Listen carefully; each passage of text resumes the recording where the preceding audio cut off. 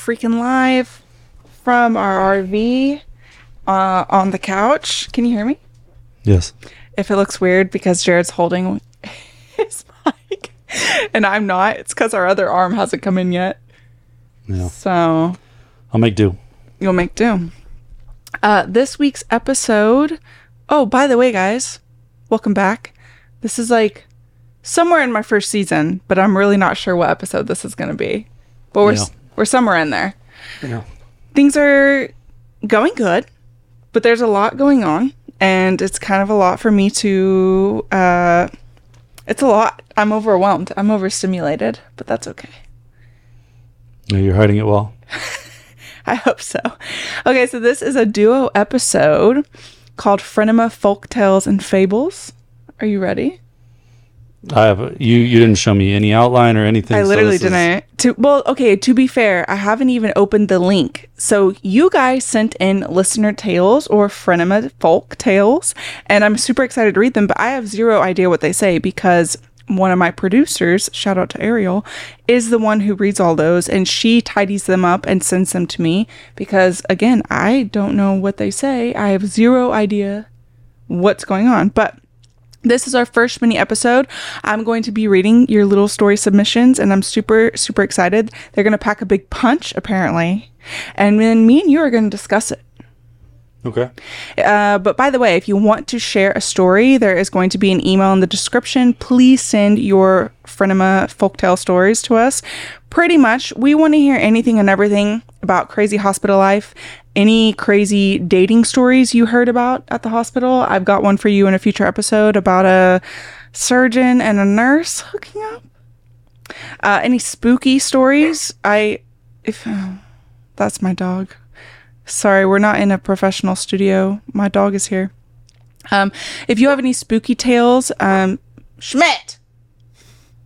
Hush. If you have any spooky tales, any spooky stories from the hospital, please tell me. Those are probably my favorite, personally. I don't think they're your favorite, though.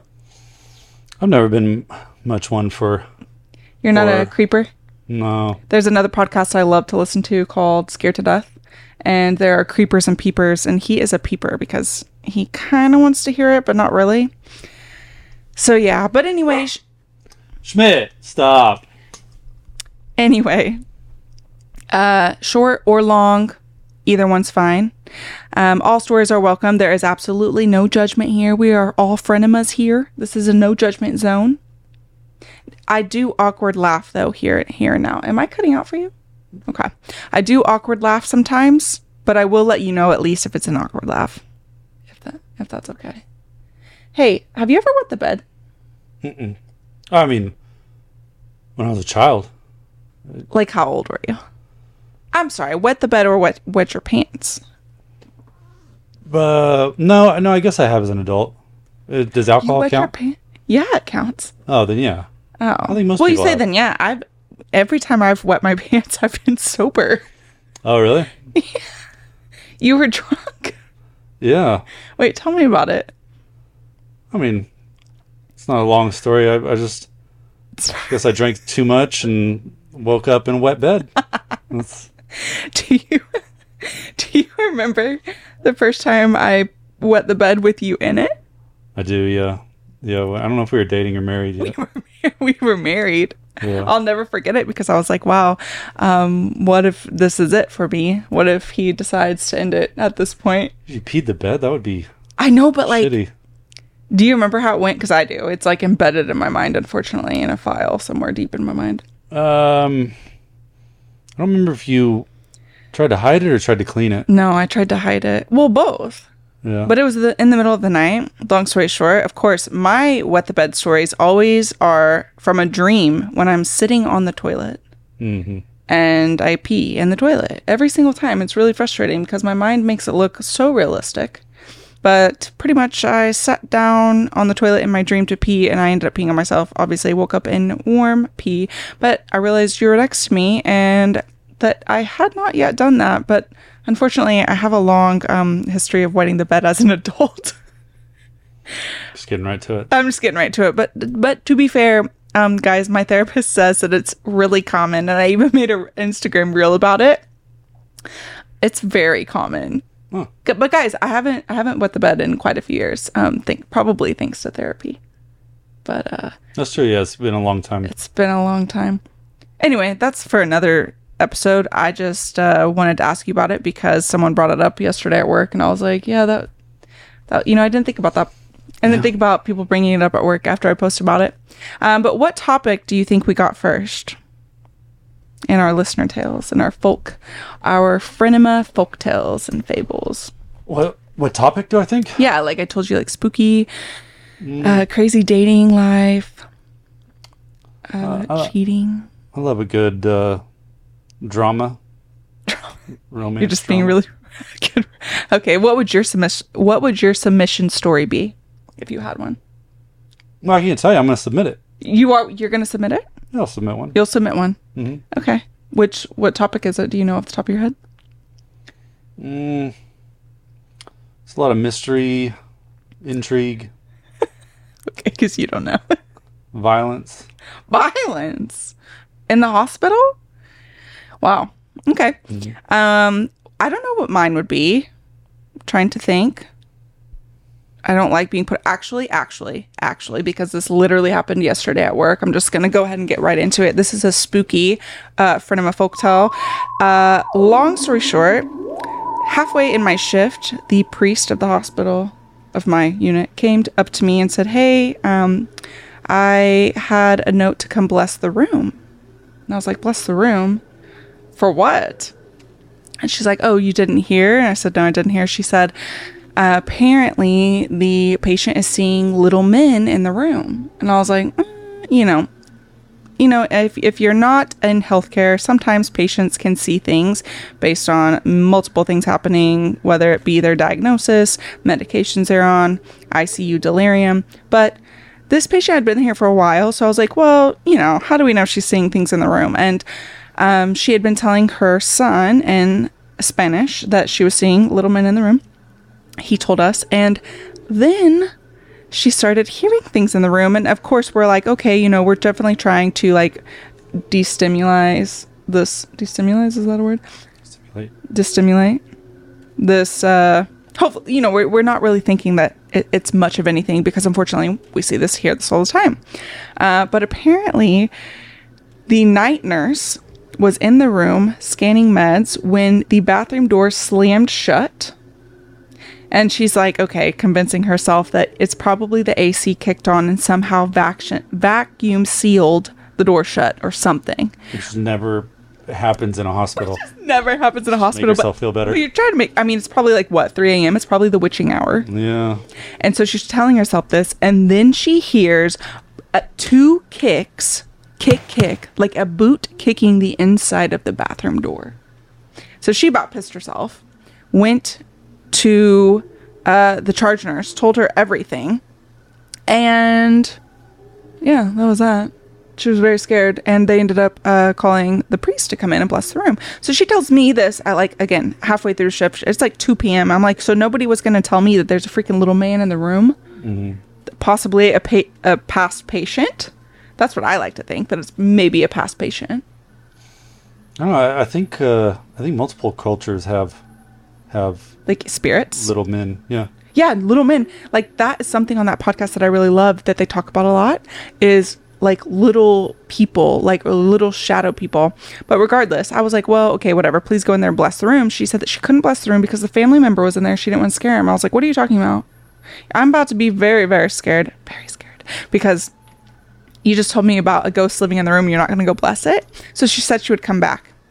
I didn't see the priest come back. She probably got busy, but I was in the room at 6 p.m., almost close to shift change, doing my last hour things, emptying the Foley, doing all the things, when the bathroom door slams shut and I hear kicking at the bottom. Like you could tell it was at the bottom of the door. I literally about pissed myself. I poked my head out the door and said, that was not me, because the whole unit had been talking about this, and the supervisor was on the unit and was like, oh my god, I heard that, and I literally thought you slammed the door shut. It was you were doing a joke. They thought I was doing a joke on them. I was like, I swear I am on the other side of the room. That was not me. That's terrifying. No, I wouldn't be doing that. You're not about that life. No, definitely not. Well, those unfortunately are my favorite stories until I'm involved in them, and then I'm like, absolutely freaking not. I don't want that. But here's the moment of truth. Let's open the stories. Let me find it. Okay. The first story is, a friend of mine was admitted to the ICU and he had an anoxic brain injury. I talked to his wife a lot while he was there. I obviously couldn't take care of him. We still kept paper charts for consents, and they went in the angled racks on the wall. I helped make memory heartbeat things for his family before they withdrew life support, and afterwards his chart flew up out of the rack and into the floor. It was a trip. Wow, that's his specific chart. His specific chart. At first I was like, wait, what am I reading? Like, it didn't really make sense. In my head, I read paper hearts for consent, so I was thinking like crafts were happening. The EKG strips, and they put them in a lab tube or something like that. So we still kept paper charts for consents, and they went in the angled racks on the wall. I helped make memory heartbeat things for his family. That makes way more sense, because in my head I was like, wait, why are we doing arts and crafts? But it makes way more sense. Right before they withdrew care, and afterwards his chart flew up out of the rack and onto the floor. See, I would not. I haven't dealt with anything like that. I haven't either, but honestly, that doesn't sound like malevolent. Is that the right word? No. Wait, what's the right word? Like evil. Like malevolent? Malevolent. What'd I say? You said malevolent. Malevolent? Anyway, that doesn't sound malevolent to me. Like, to me, I would be like, oh, he's saying bye or something. Like, I need a little bit more for me to be spooked. Yeah. Because, like, sometimes I feel like sometimes spirits get, like trapped. So maybe he, like, got, like, for a moment, and then he's like, by the way, I'm out. I don't know. That would scare you? Yeah, it would. It would be weird, just the connection of it being his specific chart. Yeah. It'd be a little spooky. I used to be pretty skeptical about this stuff. However, I will say that after listening to that podcast, which you guys should go listen to, Scared to Death, there are too many stories that are just creepy. There are too many coincidences. Many coincidences. Yeah. Too much coincidence. That for me now, I'm like, no, something definitely can happen in that world. I just don't know how to explain it. Yeah. Yeah, I mean, it's definitely too much to be coincidence, but it's stuff that can generally be explained away, but some of it can't. So it's it's hard to know. Can you put the mic closer? I was wearing my arm out. I didn't get no, you didn't get an arm, but I'm scared. I have a fear that we're gonna lose the audio, so it's gotta be up by your mouth. Oh my gosh, there's a bunch of stories on this one. Okay, number 2. It starts with, I'm a night shift nurse, and I just already freaking know it's gonna be scary, most likely. I'm a night shift floor nurse at a hospital. I was taking care of a gentleman on hospice, and he had 2 friends that were with him all the time. At the end, he could no longer speak or communicate, and his friends were so torn about leaving him to get some rest. They wondered, though, if he was hanging on because they were with him. I assured them that I would take good care of them while they went home and got some rest, and I would call if anything happened. He ended up passing peacefully shortly after they left. Oh, I had been checking on him very frequently, so I knew that within a few minutes of this happening and called his friend right away. She was of course sad, but then suddenly asked me when he passed. Oh, I just got chills. I told her within the last minute or so. She says, oh my god, we just had his favorite drink and toasted to his life 5 minutes ago. Gives me goosebumps every time I think about it. Oh, I'm getting a little emotional. That's so sweet. Yeah. That gave me goosebumps too. I feel like there's like weird phenomenons. Oh god, what are we gonna call this episode?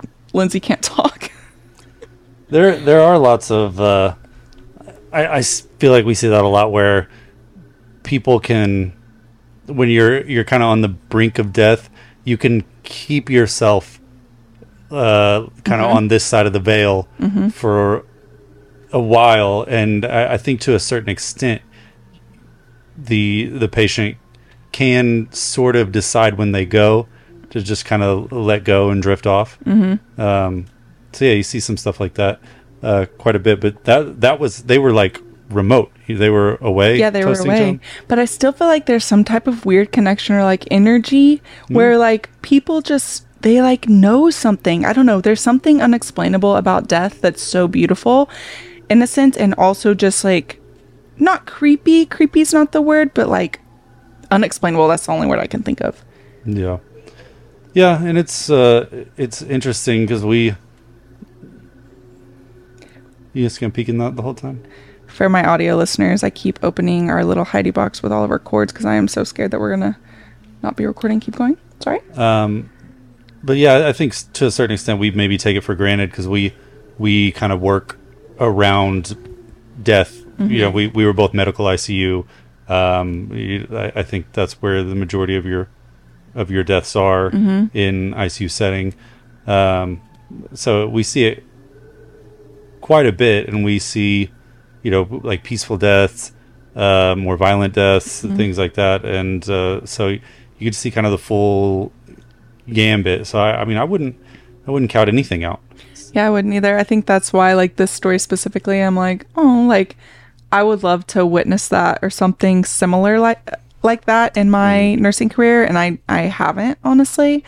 But I will say, Jared and I took care of people when we were in nursing school. We kind of had this little side business going on, this unicorn job, where we were taking care of elderly people in their home, like nurse aides in their home, pretty much.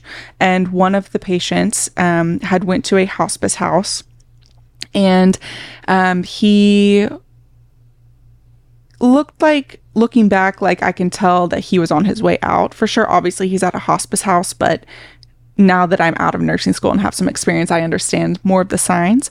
But apparently he wasn't remembering who was in the room. He didn't remember his family, his son, his grandchildren. And when Jared and me came to visit him, it was the sweetest thing. We walked into the room. He was a little lethargic. His eyes were closed. And when he opened them, he said, do you remember this? He said, you guys made it. And I bawled. He said, where have you two been? Yes. Where have you two been? And then he said, you guys made it. Like you, like kind of like the story, like you made it so I can go now, because he passed later that evening. And I'll never forget that. Like that was like the sweetest, most chilling. I think that was my first time with death, and something where I saw someone, like, you know, I'd been taking care of somebody as they're passing, and then like when they passed and then they remembered that we were taking care of them. That was like one of the sweetest feelings I'd had in healthcare, I would say. Yeah, memory gets a little funky as you get closer and closer to death. It's the things that come back to you, and just like with Alzheimer's, it seems like they almost regress in age, and you know they're asking about, you can almost see it take place. They're asking about people in the present, like their spouse and these types of people, and then they'll ask about a mother who has passed away a long time ago, and then they'll ask about a brother who's been passed away, and then, you know, it seems like near the end they're in their childhood house and making comments about that. And it's just interesting because that seems to be a pattern that I've seen. It definitely seems to be a pattern. Someone I want to talk to about that is Nurse Hadley. She's a hospice nurse, and she just came out with a book, and I can't wait to read it. But I know she talks about that in her book a lot, and it's just so interesting how you can have a patient that is 99-year-old patient, you know, and they're in the room talking to their mother. You're like, okay, the time is coming. Like it is. It might be today, it might be 2 weeks from now, a month from now, but if they can see their mother and they're 99 years old, I can't. Is she in the room? I can't see her.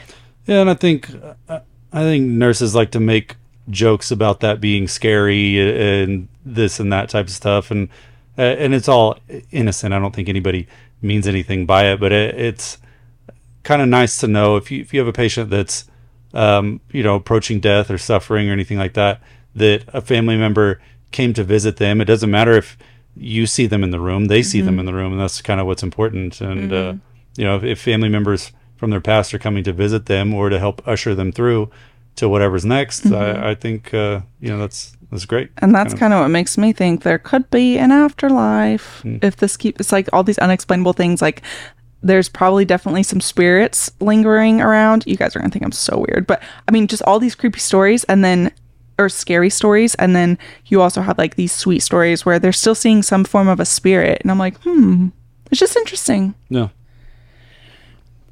Okay. And moving on to the next story. I quit my first job out of nursing school after about a month and a half. I was miserable. I cried all the time. I know that people say that's normal, but I didn't want that to be my normal. I've been hiding my unemployment from the vast majority of people in my life, which has been exhausting. I just feel so ashamed about it, like I failed.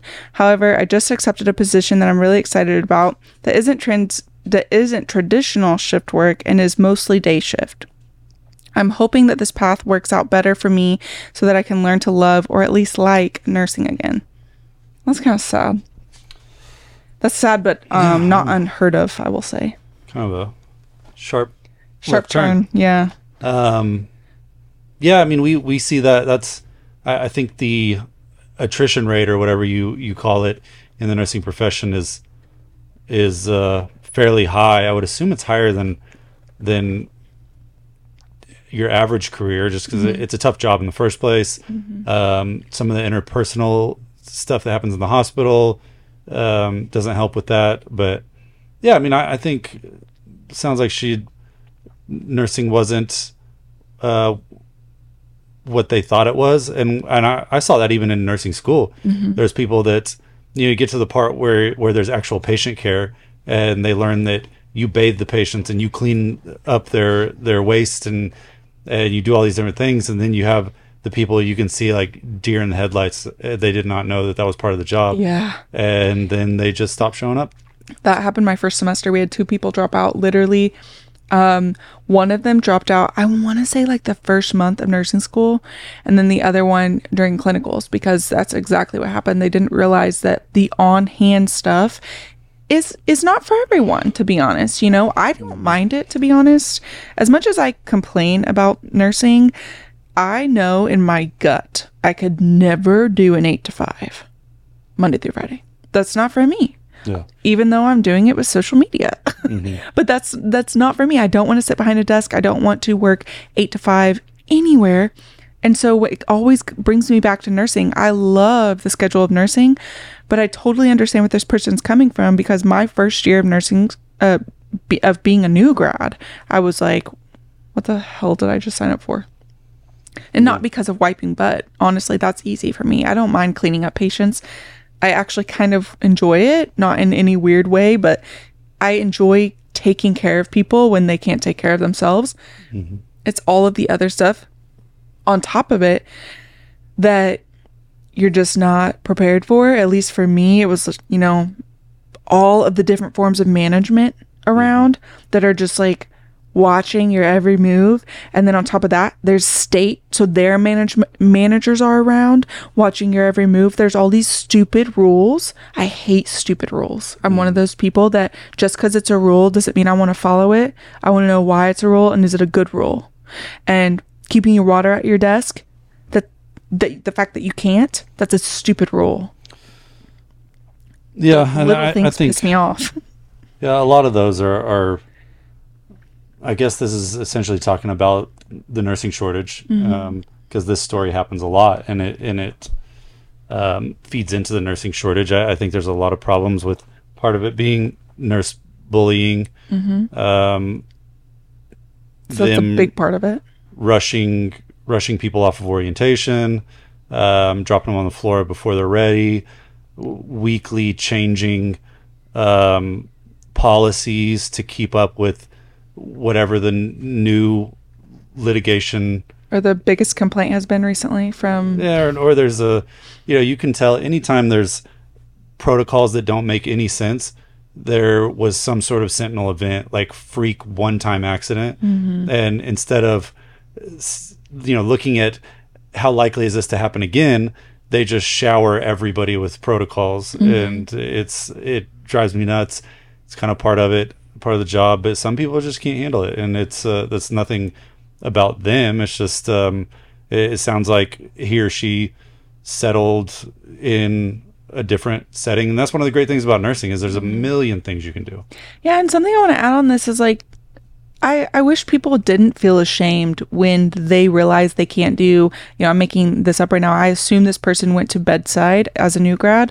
Just because that's not for you doesn't mean you're a bad nurse, doesn't mean you're bad at being in any job, but especially nursing, because I feel like there's so much pressure with nurses that this person feels ashamed because they had to leave the bedside so early in their as a new grad. That's not uncommon, but also it's nothing to be ashamed about. In fact, I would even say it's something to like pat yourself on the back about. You figured out what doesn't work for you and you set a clear boundary pretty early, which is something, like looking at it as the glass is, what do they say? Glass half full. Glass half full. Oh God. Looking at like a glass half full situation, you kind of figured stuff out for yourself, which I think is like pretty admirable versus staying in something you can't stand and you hate. Why would you want to do that? Yeah. That's not worth your time. Your life, life is short. I'm one of those people. I'm like, life is short. If you can't stand something, if there's more cons than pros, it's time to move on. It's not a big deal. I just, it's sad to me that burnout is so prevalent in nursing, but it feels like no one's doing anything about it. Yeah. And I for the big reasons anyway. Yeah, to a certain extent, the job is the job, but I don't think all the excessive charting and all those things are going anywhere. Or like allowing bullies to stay on a unit because they're besties. That's not needed. No. Let me read the next one. Okay, you read the next one. But 1 second, I want to shout out this person. I hope that you're feeling better. I hope that send me a follow-up message. I want to see how your job is going now. Pretty much. All right. This one says Dear Scrub Hacks, but yeah, you can read it. Dear Scrub Hacks, as a CNA, I had a patient who had a TBI. They were in their 50s or 60s, but the mental age of a 5-year-old. Sometimes they were happy and your best friends. Other time they wanted to kill you and you were a piece of shit. Because of the TBI and the danger they posed to themselves and others, they had a one-to-one. I assume that's a one-to-one with a nurse. I usually work night shift, but it was around the holidays, so I was picking up lots of shifts and happened to pick up a day shift this particular day where they had me as a sitter. Within the last hour, they went from super happy and your literal best bud, as they would say, to complete anger and hate. The patient would sometimes have incontinence, and that's when they would flip and become embarrassed, therefore turning to anger. Well, this particular day, they decided to reach into their Depends, grab their shit, and smear it on the bed, walls, rails, on their head, arms, and after all that, looked at me, called me a fat pig, threw their shit at me, and told me to eat shit, you little bitch. Oh. Man, we're going to have to bleep me on some of this. It's not funny, but it's kind of funny. It was one for the books for sure. Never a dull day on MedSurg. There's a lot to unpack. You're going to have to bleep you. I said fuck earlier. There's a lot to unpack here. So TBIs are hard. They're hard patients. I can say that. My dad had a brain injury when I was in 2nd grade, a frontal lobe injury, wasn't wearing a helmet on a motorcycle, stop riding motorcycles, people, and was in a parking lot. Someone hit him at a stop sign. He is literally not the same person anymore. So I can totally see this happening.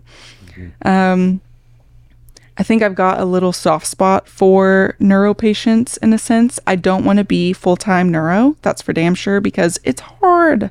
This stuff is so hard. It's hard being called a fat pig and a piece of shit. And by the way, this happens with lots of patients, not just brain injury patients, not just psych patients. Sometimes patients are just assholes and take it out on us. But in this case, I mean, this person can't help it at the end of the day. Brain injuries are weird. Yeah, and I think we still don't fully understand them, especially frontal lobe injuries. That it can cause all kinds of behaviors you would never see in the person usually, and that's what I feel bad. You see it sometimes with dementia. We don't work with TBIs as much as some nurses, but you'll have families that are just horrified because Granny said something that she never would have said to anybody, and it's not like her at all. And so we always have to remind families that that's it's not their fault. This is it's a normal side effect sometimes. Yeah. It's an abnormal thing to happen, but it's a pretty common side effect. When we were nurse techs, I was on the neuro step down stroke step down floor, and there were so many patients with things like this. I've definitely had a full urinal of pee thrown out my head from a neuro patient. I've had plenty of neuro patients playing in their poop, and this is not to make fun of them. This is just something that can sometimes happen, and I feel like it needs to be said for family, for newer healthcare workers. Try not to take this stuff personal, because the person, they can't help it. If they could look at themselves, if they could watch themselves in their normal brain, in their pre-TBI brain, they would be mortified. Mm-hmm. Yeah. Mortified. I remember I had a patient, it was a male patient, and the family was so sweet, but this patient groped my ass in front of his wife, and she started bawling because she said, "That is not my husband. He would have never done that." I was a little like thrown off because it was unexpected, but I wasn't angry or anything. And he even looked mortified after he did it. And that's the crazy thing with strokes, is like they do things that are unexpected, and they don't even realize sometimes what they're about to do. They're impulsive.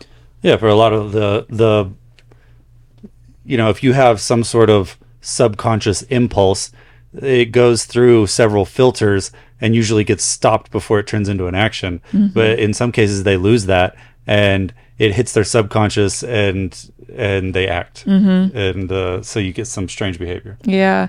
My dad, like I said, when I was in second grade, had that motorcycle accident, and he had years of rehabilitation and trying to get him back to where he used to be. But it took a couple years to get him functioning. And when I was in fourth grade, I remember my mom and me and him went to the grocery store, and he was catcalling women in the grocery store. My mom was mortified that he was not like this. Like, he was an usher at church before this. Very, great man before his motorcycle accident, and was catcalling women at church, at the grocery store, all these places. And I remember years later, my mom met somebody that had a business card, like a TBI card, this little business card that their family would hand out if they were in public, that pretty much says, so-and-so has a brain injury, that is why they're acting this way. And my mom was like, why didn't I have that back then? Because it was hard to tell a complete stranger, "Hey, sorry, my husband's catcalling you. This probably looks really fucking weird." He can't help it. Yeah. He's so impulsive and is not the same person. I just remember being mortified, going to church. I remember this other time, there was this woman that was wheelchair bound, and my dad talked to her for it felt forever. It felt forever. It was probably an hour, but to me as a kid, it was 3 hours.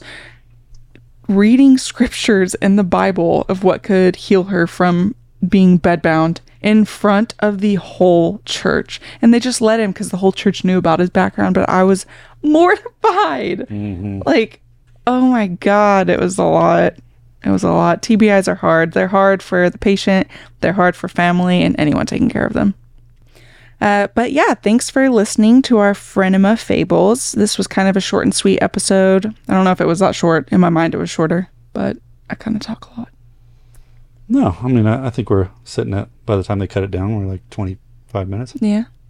Well, I just want you guys to know, I really appreciate all of you sending in your stories. Thank you for listening. If you have any stories, as you could see, these were all super different, random stories. I want crazy drama, the tea in the hospital, the hookups that shouldn't be happening in the closet, in the supply room, the spooky stuff, the ghosts. I want it all. Send it in. The email is in the description below. And thanks, guys, for listening. Until next time. Yeah, thank you. Bye.